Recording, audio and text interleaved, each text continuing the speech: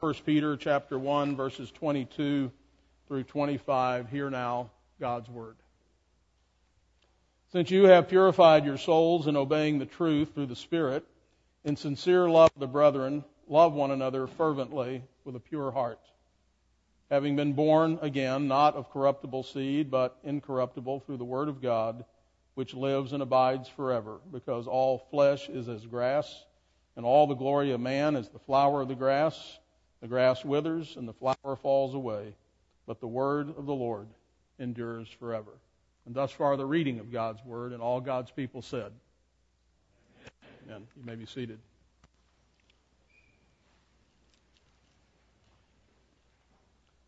I want to preface the sermon today with a few thoughts. As a pastor is to primarily minister, serve the Word of God and the sacraments to his flock, and to pray for them. The pastor's ministry of the Word takes several forms, including both public and private ministries. At times, it's a straight-up teaching of the content of the Bible, with a focus on the exposition of the text at hand.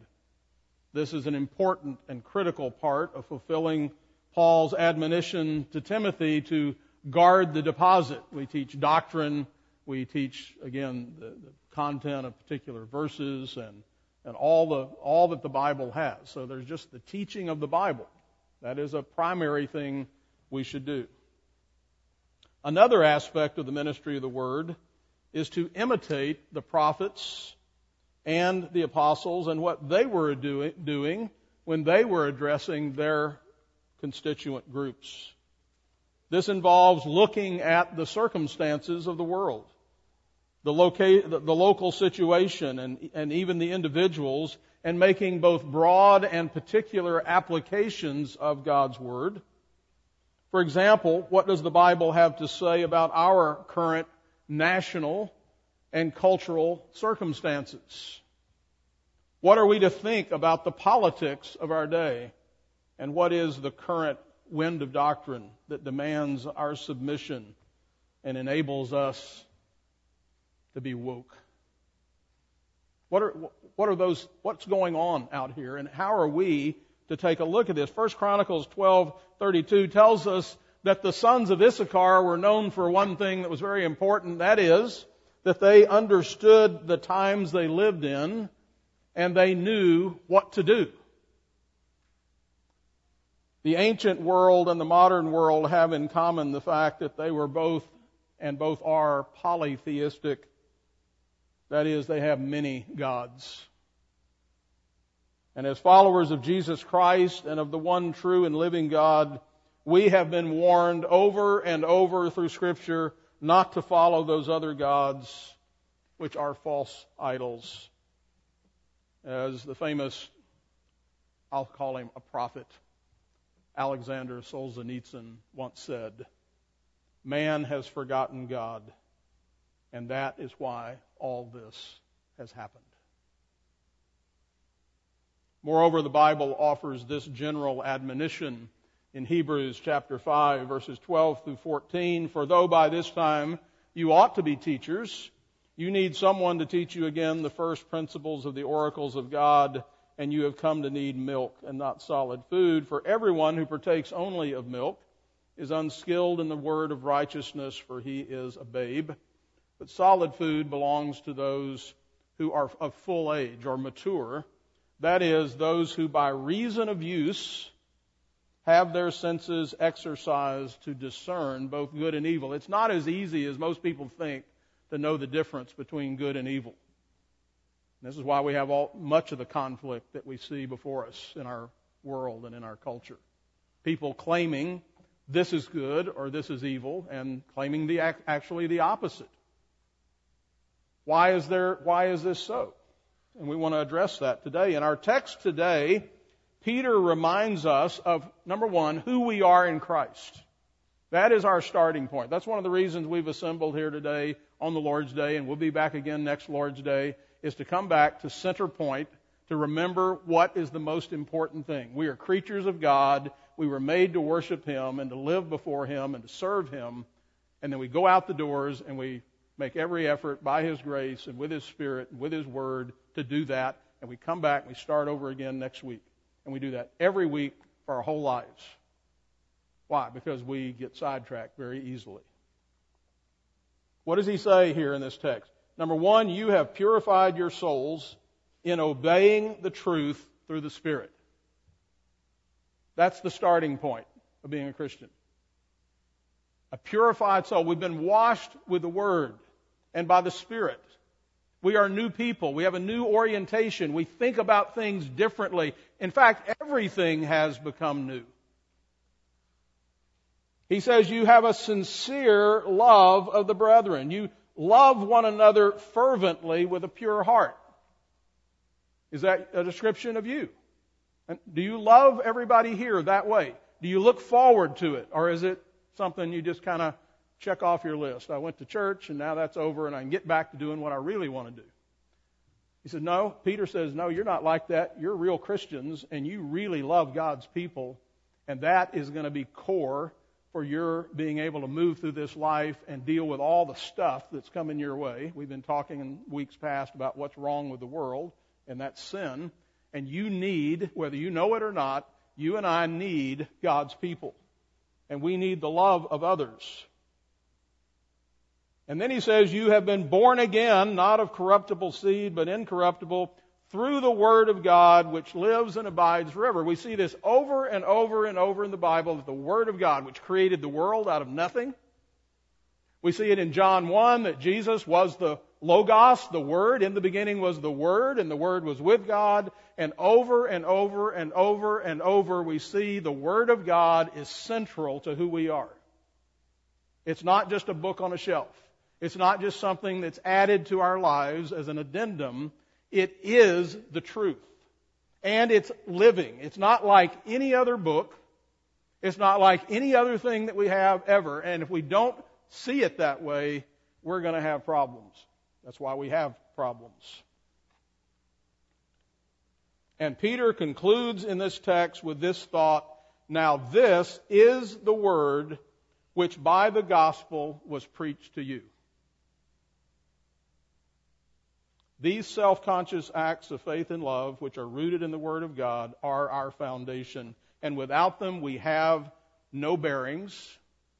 We have no stability. And without them, we will fall. And without them, we have no discernment. And without them, we will be sucked into the vortex of the current culture, and we will be chewed up and swallowed whole.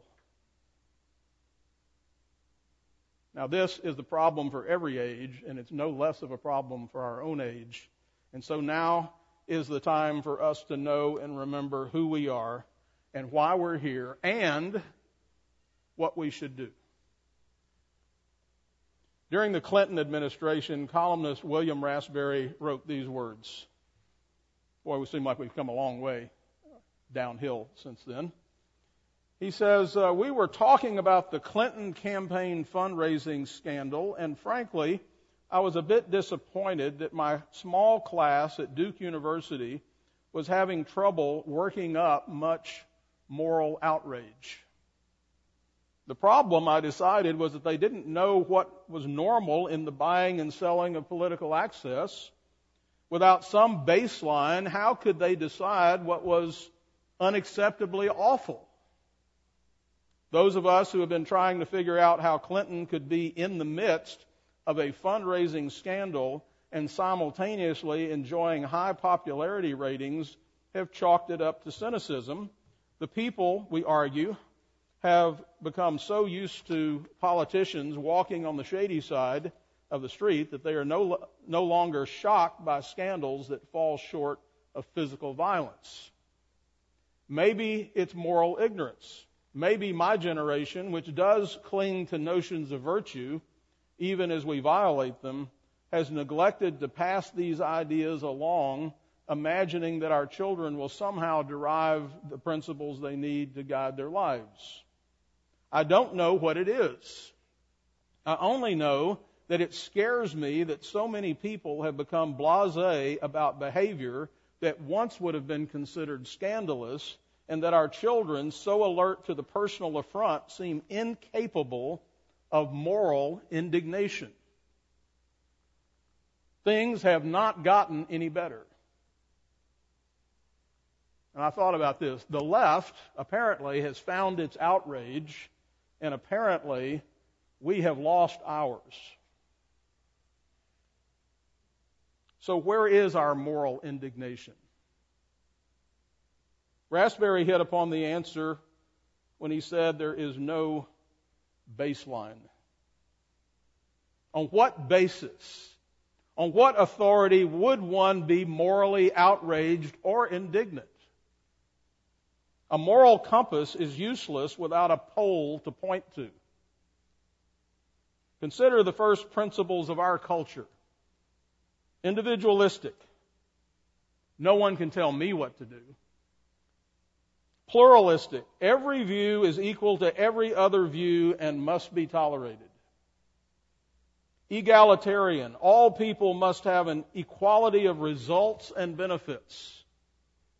And so in summary, every individual must determine their own personal value system that is neither superior nor inferior to any other person's value system, and we must all be guaranteed successful and happy lives. What's wrong with this picture? The one view that is excluded from these first principles of our culture is the idea of an absolute, transcendent authority. Such a view is anti-individualistic, anti-pluralistic, and anti-egalitarian. In short, it is intolerant. And the one thing that cannot be tolerated in our culture is intolerance. We exclude from the very beginning the one solution to our moral problems. It is like saying we need a standard by which to measure height and length, but no rulers are allowed. The foundation has been removed, so why do we expect the house to remain standing? And so people have come to despise any restraint on their behavior. That's why we're handing over blocks of cities to people to do what they want to do with them. But this is exactly what law or ethics seeks to do. That is, to define and to restrain evil. Thus, our culture, including the political culture, does not tolerate the idea of commandments. Ethical relativism enables every ethical violation to be justified and explained away. What's true for you isn't necessarily true for me. An affluent society seeks only its immediate gratification and pleasure, a hedonistic humanism. And thus, we read in the history of Israel, when affluence turned them away from God, that God in judgment, how does God generally judge people? Well, in this case, He stripped them of their affluence and turned them back. And are we we are naive if we think that God won't or can't do the same to us. I wonder what the Egyptians were thinking after the first two plagues. It'll be over soon, right? These frogs, we'll get them cleaned up and they'll be gone. Then we can get back to, we can open Egypt back up. We can get going again. Little did they know.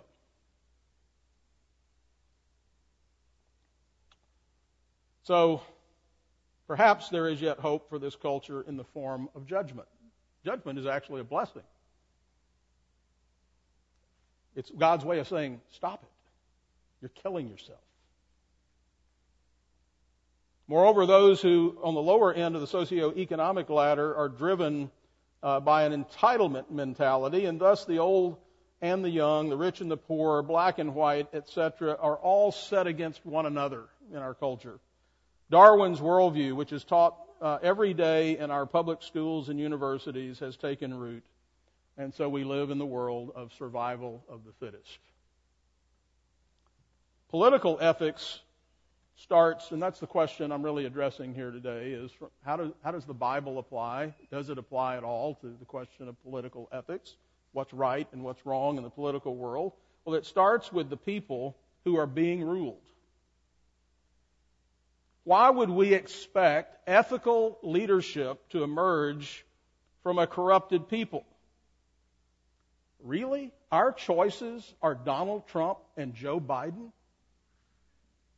That's what we have to pick from. Two self-serving, despicable men. And I'm not going to take the time to elaborate on that, but if you've got a couple of hours, I will be happy to do so. Corrupt leadership is a form of God's judgment on a corrupted people. When we abandon God, then He gives us what we said we want, and that is we want to determine good and evil for ourselves, and so He lets us vote. And as judgment begins with the house of God, so must true repentance. Political and cultural reform will come only when God's people are faithful to their covenant with Him. And when then, as salt and light, their influence will permeate the culture, and redemption will ultimately expand to the political realm. Such reform is the result of a righteous people, not the cause of righteousness. So the title of the sermon today is Me or Thee. What is our ethical baseline? What is our standard? And the only two alternatives, and there are fundamentally only two: man's law, autonomy, or God's law, theonomy. We can subdivide the autonomous alternative into these two: the world's humanistic, pluralistic response, and the church's humanistic and pluralistic response. These were the same choices in the Garden of Eden. Would man receive his ethical rules or his laws from the Word of God, or would he determine them for himself? Because without the Word of God, man is ethically blinded. I believe that we have entered a new and virulent phase of a pandemic that is far worse than COVID-19. John warned the Christians of his day, saying, "Do not fear any of those things which you are about to suffer. Indeed, the devil is about to throw some of you into prison that you may be tested." And I believe we are witnessing what could not have been imagined 20 years ago. And I can assure you that in another 20 years, a whole new set of unimaginables will have established themselves. Oh, that could never happen. That's not going to happen. It's not going to happen in my lifetime, is it? Hang on. Dostoevsky's dictum said, if God is dead, everything is permitted.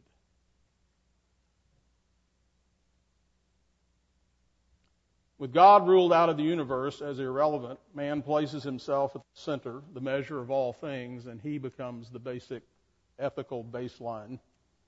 And he believes so-called good reason can provide sufficient ethical standards to govern a good society. But where does he even get his notion of good? Good for whom? The majority?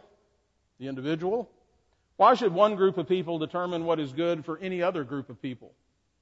Are ethics determined by consensus in a pluralistic society where there are a host of ethical perspectives? Wait, someone argues, there are many people who are, quote, moral, but who express no religious beliefs. Don't go thinking you need God or the Bible to determine what's moral. Everybody knows certain things are just wrong. And even if we did agree that everybody knows certain things are wrong, we still haven't answered the question of why anything is wrong. By the way, if Darwin was right, there is no such thing as right and wrong. Without an authoritative underpinning for that moral sense, the culture will continue to shift and decay. Rationalism has failed and will continue to fail because it can't provide a starting point for ethics or morality.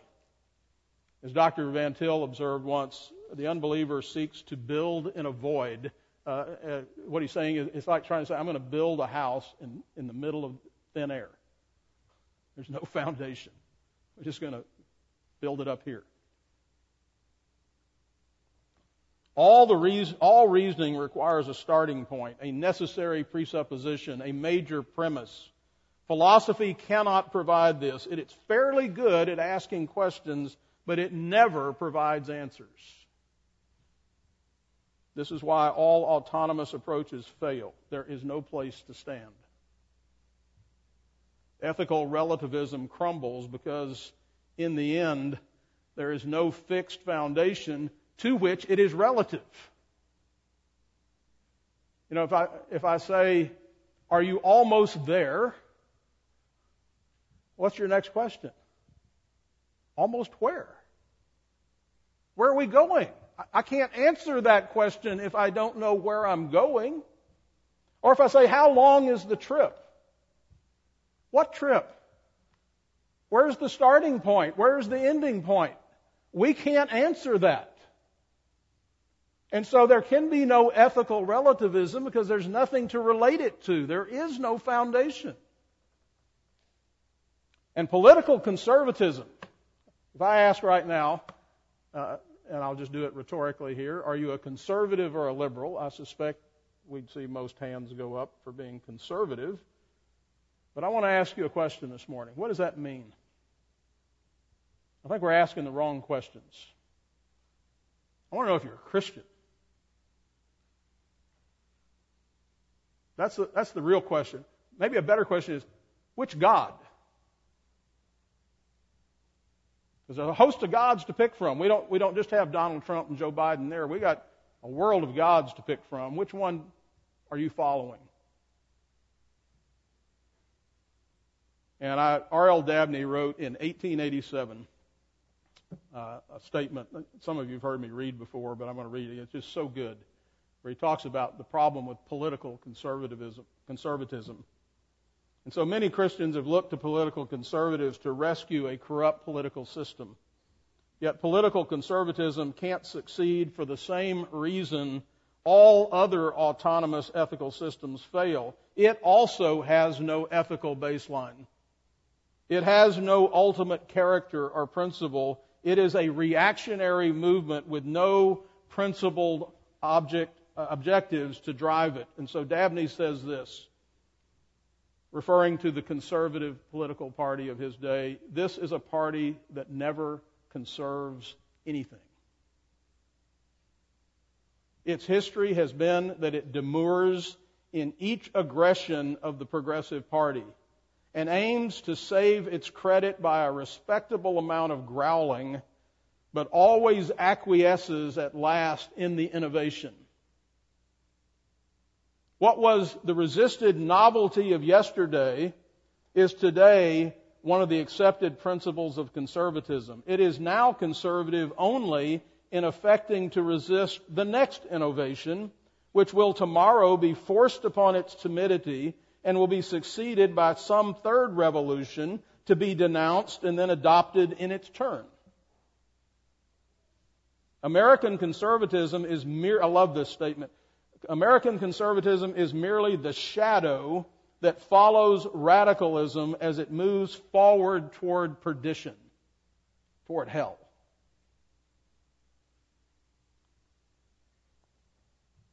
It remains behind it, but never retards it, and always advances near its leader.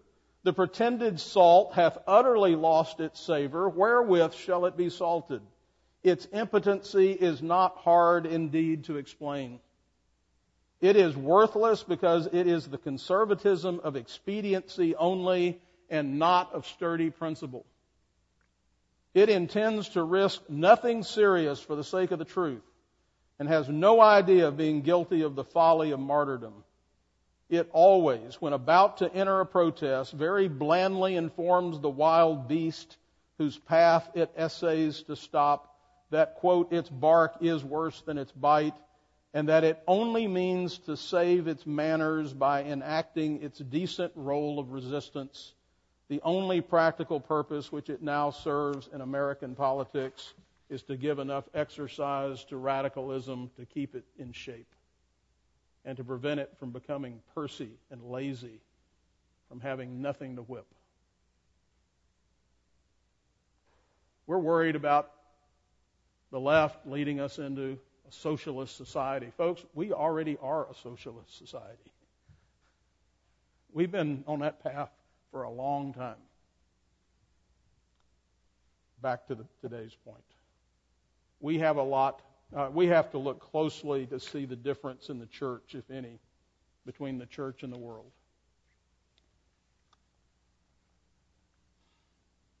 They're both pluralistic in their political views. They both think the political realm is religiously neutral.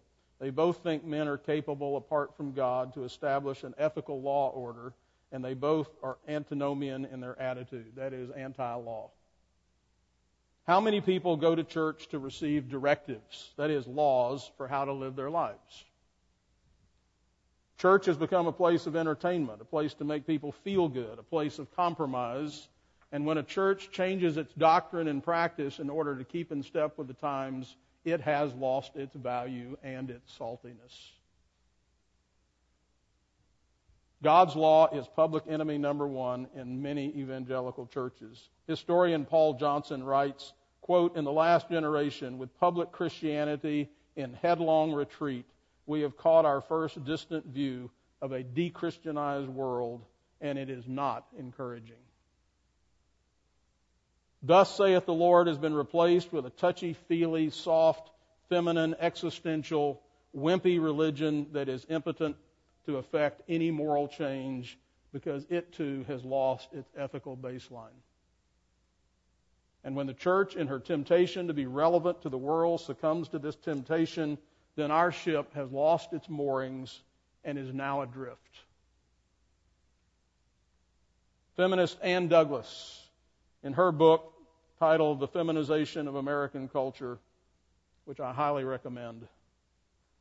She's not a Christian. She understands what's going on. She observed that the doctrine of Calvinistic theology in the churches, which provided the, quote, "preservative for all virtues, even those of gentleness and generosity," was supplanted by a weak sentimentalism that could not provide the foundation for true virtue.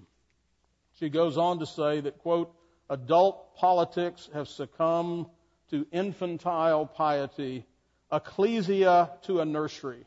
Masculinity is vanquished in the congregation and even more significantly in the pulpit." If we had time, we could develop various ways that the church has manifested this attitude of antinomianism, such as liberalism's arbitrary attempt to hang on to the morality of Scripture while denying its authority and its infallibility, and fundamentalism's dispensational retreat into the parenthesis of individualistic morals and socio-political impotence. Neo-orthodoxy's reduction of "thus saith the Lord" to "it seems to me." Dr. Greg Bahnsen observed, and the church has joined hands with the Enlightenment in emancipating society and politics from explicit biblical direction. The voices from both the church and the state have merged in repudiating God's law as a criterion for personal and civil morality. And this leaves us with the only other alternative. Again, Bahnsen wrote, and the other alternative is God's law. The source of moral authority and law within a society will either be theistic or political, and when the former is repudiated, the latter allows for no logical barrier to tyranny. If there is no transcendent, unchanging, authoritative, ethical standard to which we are all accountable, then it is simply every man for himself. There are no neutral zones in God's universe, including the political arena. The word of the Lord, the King of Kings, is the sole, supreme, and unchangeable standard, the baseline for the attitude and actions of all men in all times and in all places and in every area of life. That is our foundation. Our obligation to keep God's commands can't be judged by any extra scriptural standard, such as whether specific requirements, when properly interpreted, are congenial to past traditions or modern feelings and practices. It's the creature's obligation to conform to the standards of the Creator, whether he thinks they're reasonable or not. Eve didn't think the prohibition from the tree of the knowledge of good and evil was reasonable. Professor John Murray said it was a fatal error, quote, if it is thought that the Christian revelation, the Bible, does not come to the civil authority with a demand for obedience to its direction and precept as stringent and inescapable as it does to the individual, to the family, and to the church.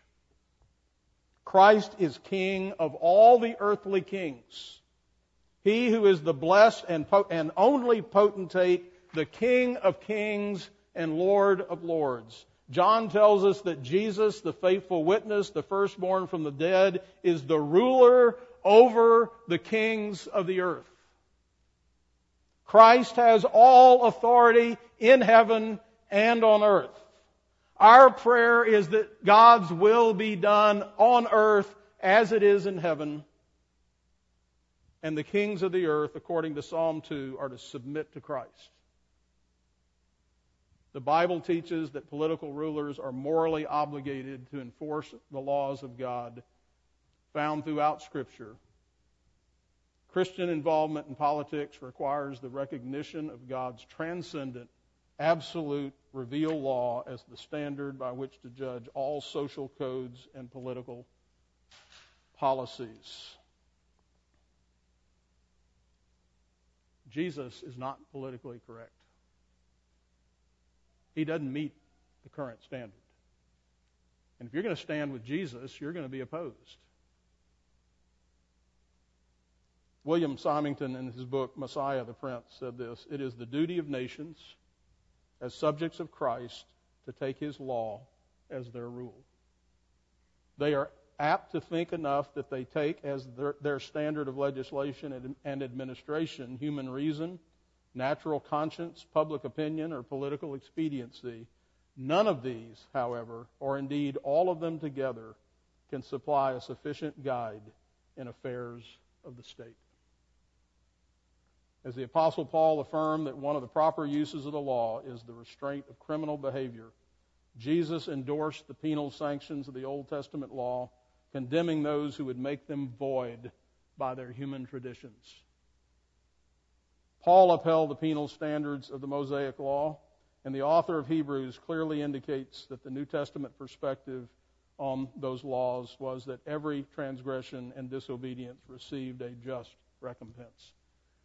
I want to thank you for your patience today. I know I've gone longer than usual, but I wanted to fit the whole package in here, and so give me a couple more minutes, just 2 more minutes, and I'll wrap this up. Maybe not that long. Those who don't favor taking God's law as the ultimate standard for political ethics and public justice will be forced to submit to some other criteria. Why do you Christians keep cramming the Bible down our throats? Somebody is going to cram something down somebody's throat. That's why we have a conflict. They can't all be right. The civil magistrate can't function without some standard of good and evil, some baseline. And if that standard is not the authoritative, infallible law of God, then it will be some other form of expression of the law of men, autonomy, self-law. Men must be ruled in their civil and personal affairs by the law of God, or else they will be ruled by tyrants or collapse into social anarchy and degeneracy. But they will never be ruled by the law of God unless, and this is maybe the most important point of this sermon here, they will never be ruled by the law of God. Our world will never be ruled by the law of God unless and until they receive the grace of the Lord Jesus Christ and His gospel. That's why the gospel was sent to the world, the whole world. That's what we're called to. That's our mission. That's our platform.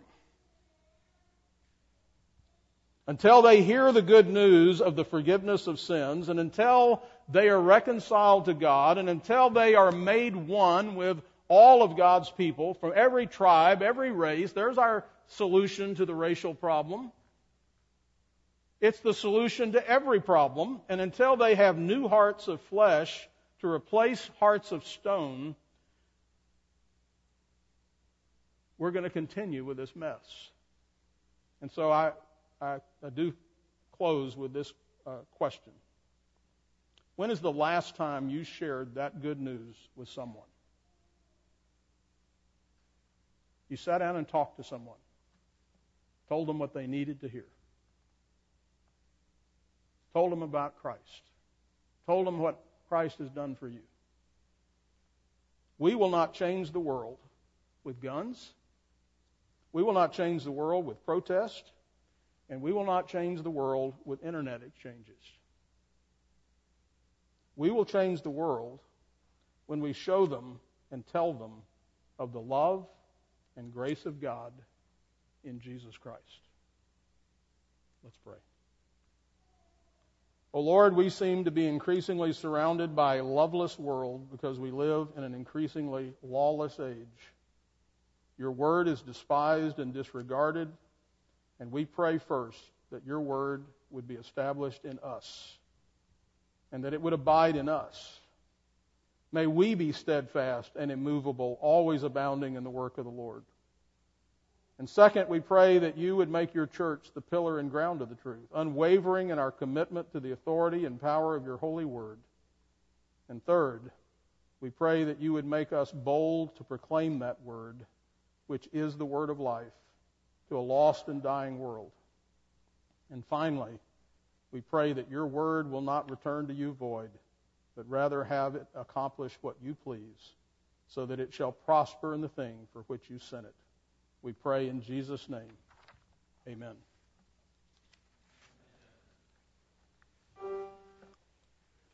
I'll read our text one more time from 1 Peter 1, 22 through 25. Since you have purified your souls in obeying the truth through the Spirit and sincere love of the brethren, love one another fervently with a pure heart, having been born again, not of corruptible seed, but incorruptible, through the Word of God, which lives and abides forever, because all flesh is as grass, and all the glory of man is the flower of the grass. The grass withers, and its flower falls away, but the word of the Lord endures forever.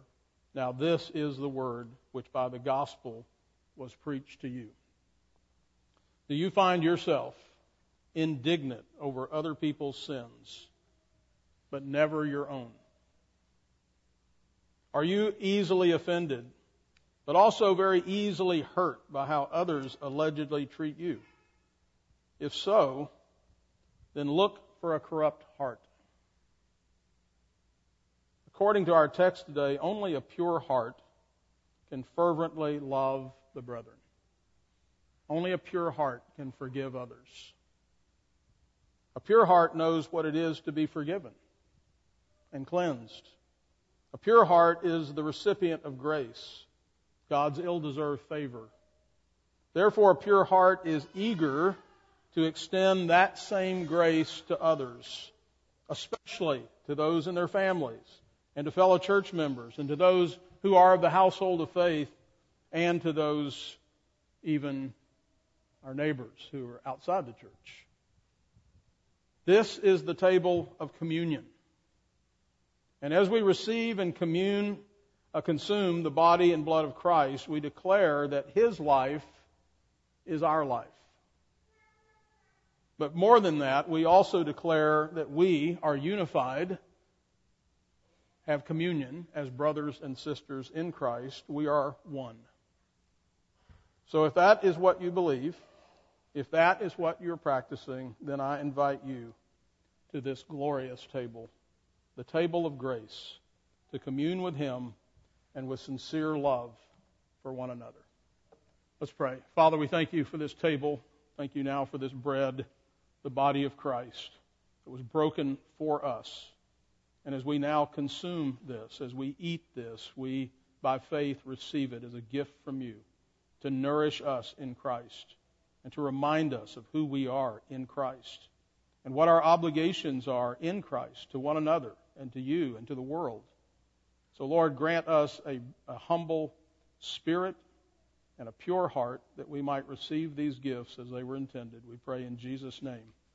Amen. The body broken. And now, O Lord, teach us to come to you when our spirits are depressed, and when we grow weary or anxious, draw us to yourself. For you are the only one who can fix our hearts and furnish us with a ballast to render us steadfast. Without your grace to uphold us, we are but wind. May we be in union with you who does not move, nor is changed by time or circumstances, but who sits in the heavens and moves all things by your powerful hand, according to your infinite skill. While we have you as our God, we have your immutability for our advantage. The nearer we come to you, the more stability we will have in ourselves. The further from you, the more liable we are to change. Bless us now on this Lord's Day. Restore us, renew us as we rest. In Jesus' name, amen. Beware lest you also fall from your own steadfastness, being led away with the error of the wicked, but grow in the grace and knowledge of our Lord and Savior Jesus Christ, to whom be glory both now and forever. Amen.